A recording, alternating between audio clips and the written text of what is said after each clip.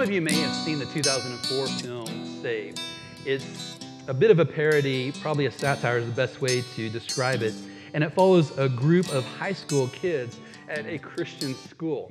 And as at most Christian schools, there's a difference in the student body there. And one particular student, played by Mandy Moore, whose name in the film is Hilary Faye, is tasked with the principal to help kind of recover one of the students who is straying. There's a student who's been struggling with what she believes, and the principal encouraged her to go be a warrior for Christ and reclaim this soul.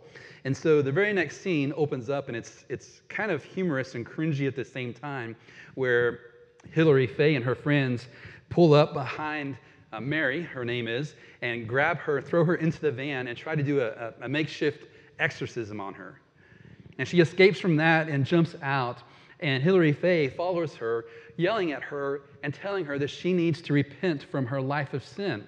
And her argument, as she's red-faced and yelling, culminates in the phrase, "Jesus loves you." And Mary says, "You don't know anything about love," and turns and walks away. And incensed, Hilary takes the Bible that's in her hands and throws it at Mary, hitting her in the back, saying at the same time, "I am filled with the love of Jesus." It's a bit humorous and cringeworthy at the same time.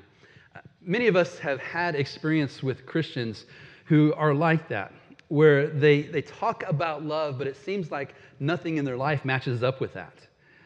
Many of us know folks who say that they believe in Jesus, and yet you look at their life and you wonder, where's the evidence of that? If you've ever struggled with that, or maybe you're here today even just wondering about following Jesus in the first place, but you look at Christians or people who say that they claim the name of Christ, and you're like, I don't see what difference that makes in their life, then you're in a very good place to hear what James, this half-brother of Jesus, had to say about what faith and life together should look like. And so we're going to call our study today, Faith Works. And it's actually the first part of a two-part study on the passage that we're going to be looking at today. James, let me remind you, is the half-brother of Jesus who didn't believe in his brother, didn't follow him when he first began his ministry, but had his mind radically changed when he met his brother after he'd been crucified, alive again. And this James became the leader of the first Christian church in Jerusalem, where the apostles preached and people believed by the thousands in the name of Jesus, and James became their pastor. Persecution hit those disciples in Jerusalem, and they were scattered. And so now James is writing to them as they're scattered in different places, knowing that life is challenging for them, knowing that life is hard for them, yet still calling them to live as followers of Jesus. And so we've been working our way through that, and we're at chapter 2, verse 14. And so let's do a deep dive into this passage that we just read a few moments ago. James poses the question like this: what good is it, my brothers, if someone says he has faith but does not have works? He's dialing in on someone who's making the claim to be a believer in Jesus, who believes in God, who believes in Jesus, who says that they believe Jesus is King and Savior. And so James says, if someone says that, but they have no works, that is, there's no evidence of it in their life, it doesn't change anything about them, he says, what good is it? And that's a good question to ask. And it should grab us by the throat and cause us to really stop and think about what faith in Jesus should look like for anyone who believes in him. Not only does he say what good is it, but he follows it up with this interesting question: can that faith save him? A person who says they believe, but there's no evidence of it in their life, does that faith actually save them? And so what James is concerned about is a counterfeit faith that masquerades as genuine faith. It's easy for anyone to talk the talk, but what about walking the walk? And James is going to highlight for us there's actually a way of believing that is not belief at all. It's not the real thing. And so in the passage we're going to look at this week and next week, James is going to give us 4 case studies. We're going to look at 2 negative case studies this week, and when we pick back up together next week, we're going to look at the 2 positive ones. And so the very first example he gives for us is in chapter 2, verses 15 through 17. And this is what he says. If a brother or sister is poorly clothed and lacking in daily food, and one of you says to them, "Go in peace, be warm and filled," without giving them the things needed for the body, what good is that? James has already talked about the necessity of helping those who are poor. You may remember earlier in the chapter, which was back in November when we studied together, these words. He said, "My brothers, show no partiality as you hold the faith in our Lord Jesus Christ, the Lord of glory. For if a man wearing a gold ring and fine clothing comes into your assembly, and a poor man in shabby clothes also comes in, and if you pay attention to the one who wears the fine clothing and say, 'You sit here in a good place,' while you say to the poor man, 'You stand over there,' or 'Sit literally under my feet,' have you not made distinctions among yourselves and become judges with evil thoughts? Listen, my beloved brothers, has not God chosen those who are poor in the world to be rich in faith and heirs of the kingdom, which he has promised to those who love him? But you have dishonored the poor man." You see, James, who follows the Lord Jesus Christ, thinks that other people who follow the Lord Jesus Christ should care about the misfits and the outcasts, those who are poor and marginalized, because Jesus himself did. Sinclair Ferguson said this: "The real evidence of character and the ultimate test of spiritual maturity is not how someone reacts to the great, the famous, the rich, and noble, but how that person has responded to the marginalized, the unnoticed, the poor, the struggler, and the needy. Not who you know, but the needy for whom you care. This is the real measure of men and women. It is certainly the real measure of those who serve Christ." And James, who lived 2,000 years before Sinclair Ferguson, if he could hear Sinclair Ferguson say that, I think would give a hearty amen to that. So back in chapter 2, verse 15, James says, "If a brother or sister is poorly clothed and lacking in daily food." Now, mind you, he's writing to Christians, right? Brothers and sisters, this is family language. If a brother or sister of yours in Christ, a fellow believer in Jesus, is poorly clothed and lacking in daily food, this not only was a hypothetical, but this was a real thing. Earlier in chapter 1, he talked about the brother or sister who was in humble circumstances. And he also talked about how the rich are oppressing them. And so James is not just speaking in hypotheticals here, but he's speaking in a very real sense what some of them are experiencing. If a brother or sister is poorly clothed and lacking in daily food, and one of you says to them, "Go in peace, be warm and filled," that phrase, "go in peace," would have been the traditional Hebrew greeting, shalom, which you and I typically translate as peace, but it has a broader connotation than that. It talks about flourishing. So James says if someone, a brother or sister, comes in and they are lacking in clothing and food, and you say to them, "Shalom, I wish that you would prosper, but do not give them the things needed for the body." You see their need, and yet you're not moved to meet that need. James says, what good is that? I wonder if James, in some sense, has that imprinted story of the prodigal son in his mind while he speaks these words. Jesus told this story of a man who was traveling from Jerusalem down to Jericho, who was beaten up and robbed and left for half dead. And he talks about 2 religious people, 2 people who had orthodox faith, 2 people who would have been recognized everywhere in Israel, a priest and a Levite. Both were on the same road, and they saw that man who had been beaten up and left for dead, and they passed by on the other side.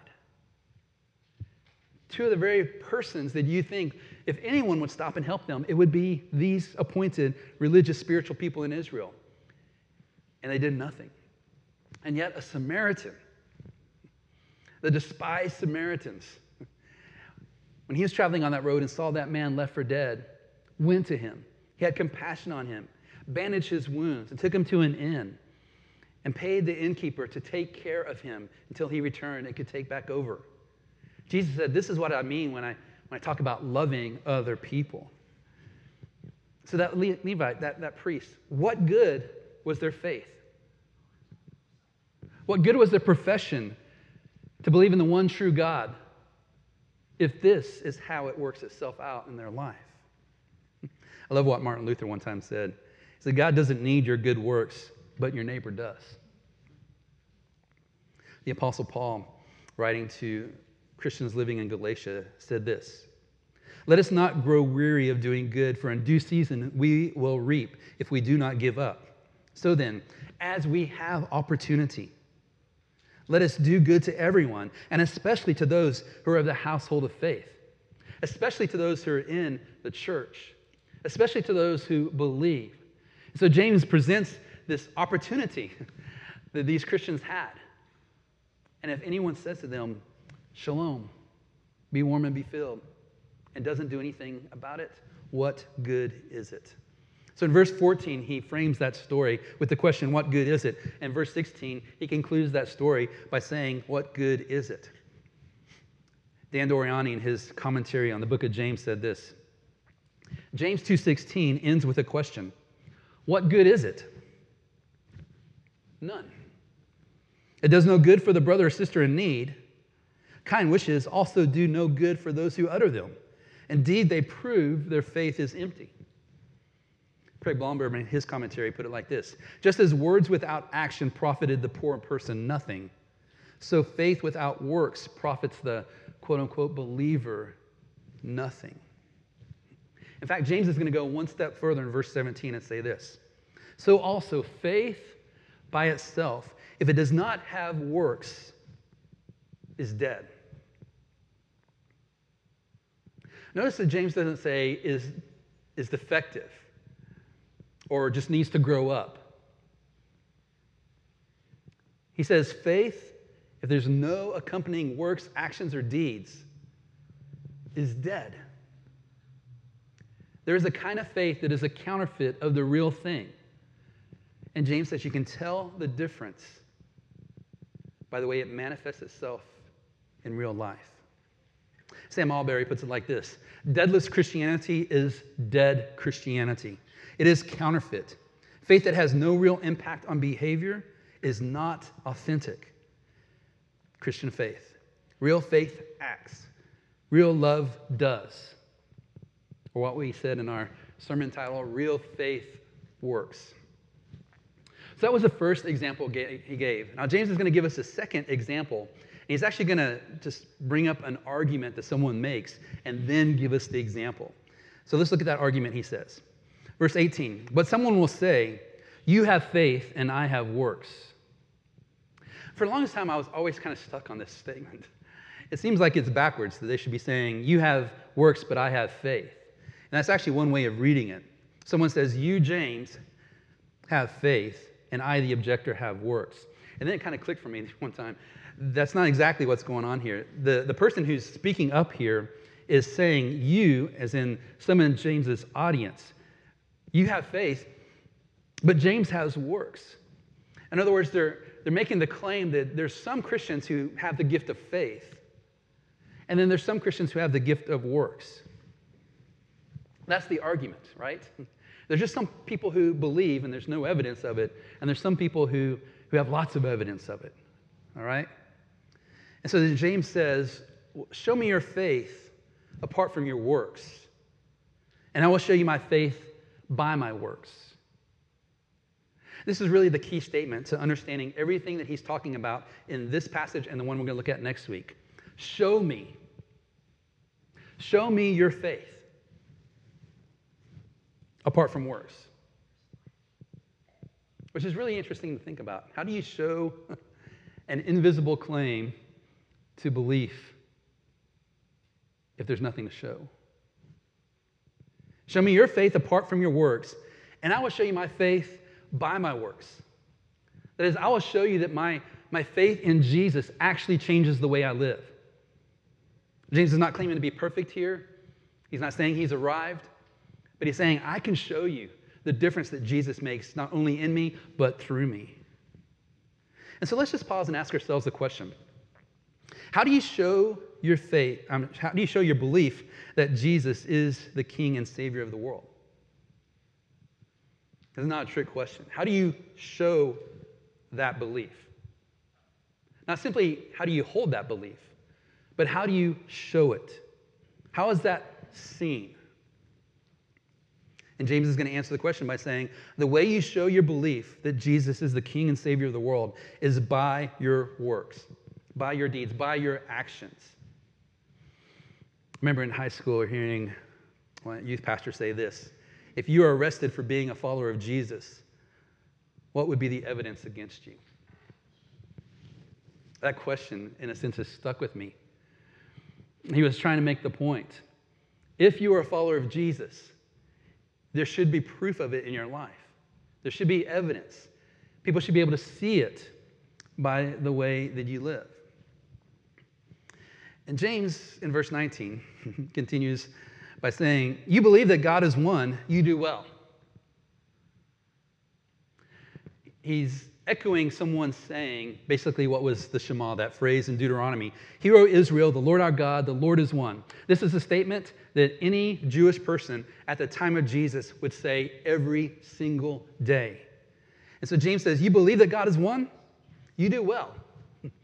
Good job. And then James says this: even the demons believe and shudder. In other words, you have orthodox faith. You believe the right thing about God. Guess what? So do the devils. So are those who are spiritually set at odds with God, who oppose his every move. You have that in common with them. So let's make this point. Having correct doctrine is not the same thing as having genuine saving faith. You see that from what James is saying here? You do well to believe the right things. Great. Even demons do that. And they shudder. What difference does that make in your life? Having correct doctrine is not the same thing as having genuine saving faith. And someone says, wait, are you saying that we are saved by works, that we somehow merit eternal life by the things we do? Let me be clear, we are not saying that at all. Think about the person who was crucified to the side of Jesus. At one point, when the three were crucified, both people on the side of Jesus were mocking him. And then something changed in that one person. Maybe it was the way that he saw Jesus interact with the crowd. Maybe it's the way he heard Jesus praying for the very people who crucified him. Maybe it's the way that he looked at his mother. We don't know exactly what happened, but something shifted in him where he said, this is actually the Son of God. And he said to Jesus, Jesus, remember me when you come into your kingdom. And he said to him, truly I say to you, today you will be with me in paradise. His faith simply expressed itself by the prayer, Jesus, remember me when you come into your kingdom. Which is actually a very bold prayer to say to someone who's being crucified, right? You're thinking they're not going to have much of a future. So this man had no good works to offer to Jesus. Jesus, because I've done some good things in my life, would you remember me? That's not what he does. He simply says, would you remember me? There's this great poem that's actually been made into a hymn called Rock of Ages. And it has these lines inside it. Not the labors of my hands can fulfill thy law's demands. Could my zeal no respite know? Could my tears forever flow? All for sin could not atone. Thou must save, and thou alone. Nothing in my hand I bring. Simply to thy cross I cling. Naked come to thee for dress. Helpless look to thee for grace. Foul I to the fountain fly. Wash me, Savior, or I die. We do believe that we are saved by true faith alone in Christ. But the question that James is raising here is that faith that saves, what does it end up looking like in the person who believes? So this is an important point. A genuine faith, which truly clings to Christ, is a faith that is alive. This living faith will express itself in tangible, visible deeds of love. It is impossible for it not to do so. We're not saying that the person who has this living faith is perfect. We're not saying that sometimes they don't sin in grievous ways, or even sometimes maybe backslide for a season. We are saying that that person, when you look at them over time, you will see evidence of true faith expressing itself in their life. You'll see them wanting to obey Jesus. You'll see them doing acts and deeds of kindness. So as we think about what James is saying here, and where he's brought us so far in this passage, let's just spend the rest of our time applying it to our lives in three different ways, and then we'll pick up his argument again next week. The first one is this. Let's embrace good works as God's design for our lives. The Apostle Paul, in writing to Christians living in the city of Ephesus, probably articulated this the best way that we have ever heard. He writes to them and says, "And you are dead in trespasses and sin in which you used to walk." Not that they were dead physically, they were dead spiritually in their trespasses and sin. They were slaves to sin. But God, being rich in mercy, because of the great love with which he loved us, even when we were dead in our trespasses, made us alive together with Christ. By grace you have been saved. And then he emphasizes that passage again when he says, "For by grace you've been saved through faith, and this is not of your own doing. It is the gift of God, not a result of works, so that no one may boast." When we come to Christ, who is the Savior, and we trust in him for the forgiveness of sins, we're given it. Not because our hands are full of good works. In fact, the Bible tells us that all our righteous deeds are as filthy rags in God's sight when we try to rely on them for some kind of approval or blessing from him. We simply believe and not work. We are saved.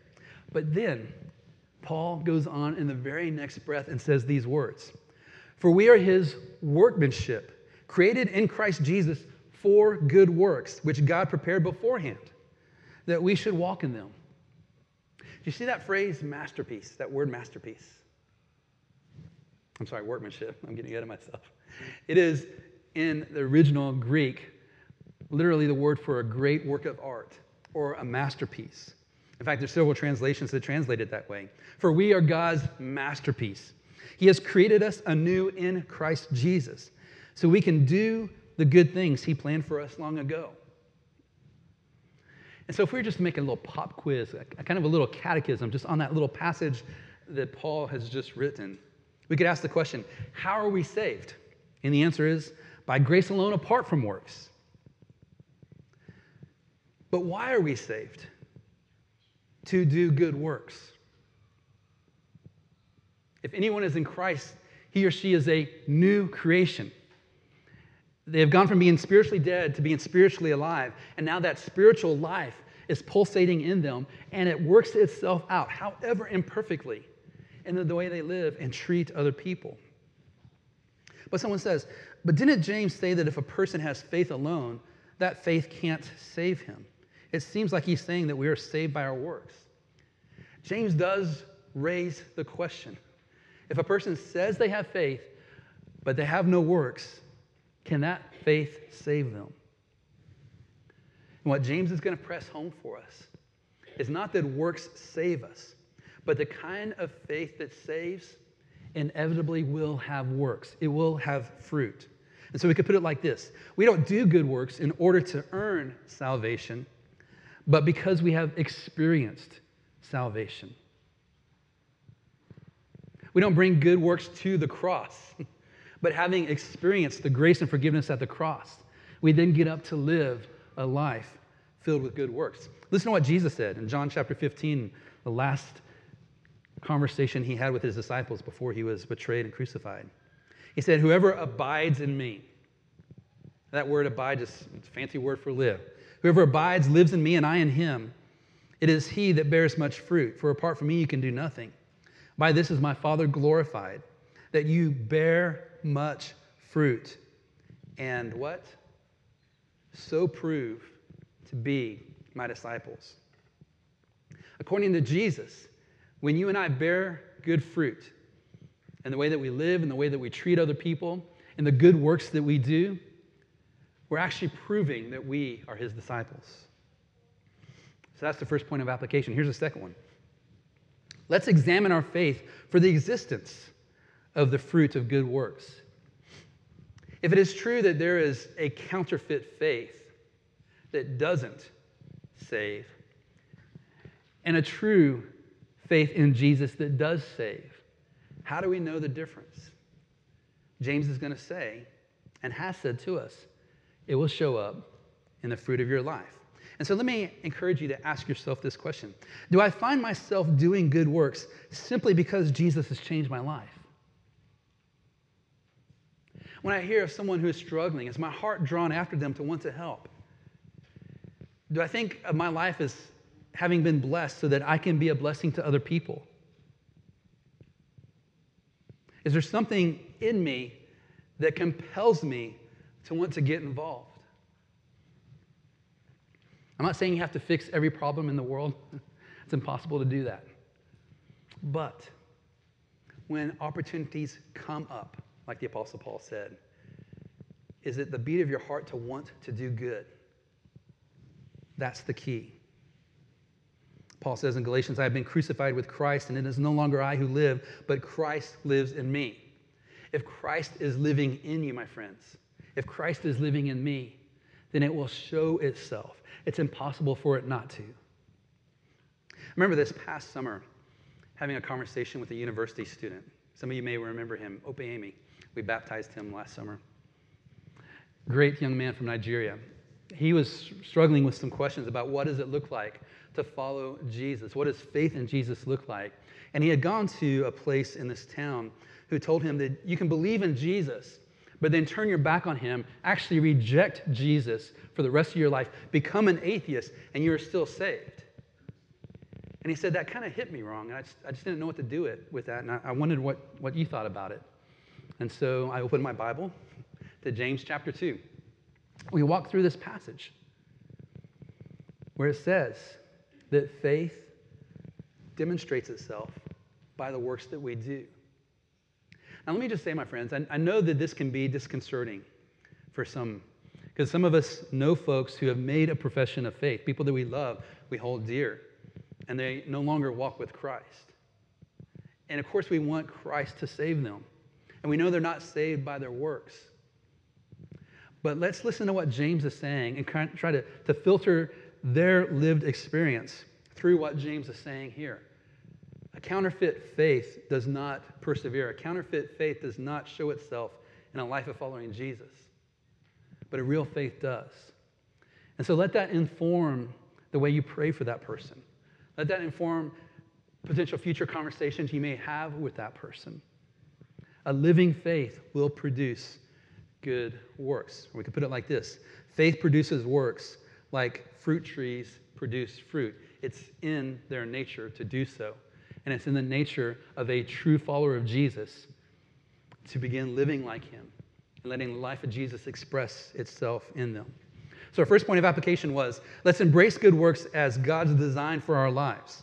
The second one was, let's examine our faith for the existence of the fruit of good works. And here's the third and final point of application. Let's express our faith by intentional acts of love. I mentioned Paul's letter to the Galatians earlier. There is this debate about theology and what kind of the threshold is as a follower of Jesus. The backstory was the argument that if you wanted to follow a Jewish Messiah, you had to become Jewish yourself. And Paul, who was a Jew, said, no, that's not right. You don't have to become Jewish, become circumcised, observe all the holy days to believe in the Messiah. But he said the only thing that counts is faith expressing itself in love. I love that phrase. The only thing that counts in your life and in mine is faith in Jesus expressing itself through loving acts of kindness through real acts of compassion. The only thing that counts is faith expressing itself through love. Someone says, well, Paul, does it not count that we believe the right things about Jesus? Of course that counts. He's using hyperbole here. The only thing that counts, what we're looking for in the life of a follower of Jesus, is not so much does he have all his theological T's and I's crossed. I said that wrong. Theological T's crossed and I's dotted. But does that person begin to look like Jesus? Because you can have a counterfeit faith and believe all the right things, and you look nothing like Jesus. Paul, writing to a friend of his by the name of Titus. It's a little book in the New Testament called Titus. I would encourage you to read it if you haven't. It is filled with this concern that followers of Jesus act like Jesus. So Paul says, for example, in chapter 2, be ready for every good work. How does a person make themselves ready for every good work? That's a good way of putting that, right? Think about a team that prepares itself to compete. They go through a preparation. They were game face on. They are ready. Christians, how are we getting ourselves ready for every good work? He goes on and tells Titus, show yourself in all respects to be a model of good works. He wants Titus to be an example of that so other believers can look upon Titus's life and say, that's what it looks like to follow Jesus. He goes on and tells Titus about our great God and Savior, Jesus Christ, who gave himself for us to redeem us from all lawlessness and to purify for himself a people who are zealous for good works. That might be a good question to ask ourselves. In our discipleship and in our following Jesus, are we zealous? Not just mildly interested, not just occasionally stepping up to the plate. Are we zealous for good works? Paul again continues, this is a trustworthy saying, and I want you to insist on these things so that those who have believed in God may devote themselves to good works. And again, let our people learn to devote themselves to good works. Following Jesus should make a difference in the life of the followers of Jesus. And it looks like they're very interested, in fact, zealous, devoted, ready to step up and engage this world with good works. There's a man by the name of Chrysostom. He lived in the late 300s. He was the Archbishop of Constantinople. And his commentary on the book of Titus, he said, Paul urges that they not wait for those who are needy to come to them, but to seek out those who need their assistance. Thus, the considerate man shows his concern and with great zeal will perform his duty. You see what Chrysostom says here? This man was known as John the Golden Mouth. He was a great preacher. He says that Paul is saying, we don't just wait for an opportunity to present itself. We go looking for opportunities to be the hands and feet of Jesus in this world. So my friends, just imagine, what if you and I were so blown away by the grace of God given to us in Jesus Christ that we just found ourselves wanting to do good things in this world? We've been so blessed by Jesus that we want to bless others. Imagine, my friends, what if you and I, because of our contemplation on what Jesus has done for us, are actually transformed into the kinds of people who want to do good things for others? I remember my friend Pete, when I lived in Calgary, we had a Good Friday service, and he was just blown away as we went through that service thinking about the sacrifice of Jesus on his behalf, that he told his family after the service, I'll meet you at home. And he went down and spent the rest of the day talking with people on the streets of Calgary who were homeless, buying them food. And as I was talking to him about that afterwards, he just said, I just felt compelled because of all the things that God has blessed me with in Christ. I just felt compelled to go and to bless other people. My friends, that was my friend Pete's faith expressing itself in love. And so let these words of Jesus guide us. Let your light shine before others so that they may see your good works and give glory to the Father who is in heaven. Let your light shine. That's another way of saying that is let your faith be seen so that those who do see your faith expressed in good works, may give glory to God, our Father who is in heaven. What good words those are from Jesus. And so, my friends, let me leave you with this blessing. May your faith in our Lord Jesus Christ be living and active as it expresses itself in tangible works of love. My friends, I love this church. You guys step up to the plate over and over again. Whenever we have presented situations or opportunities to serve in this community, whether it's by food or help people in our church, y'all have stepped up. I'm so proud of you. Let me continue to encourage you to do so more and more. You're living a beautiful life before Jesus. I'm so thankful for that.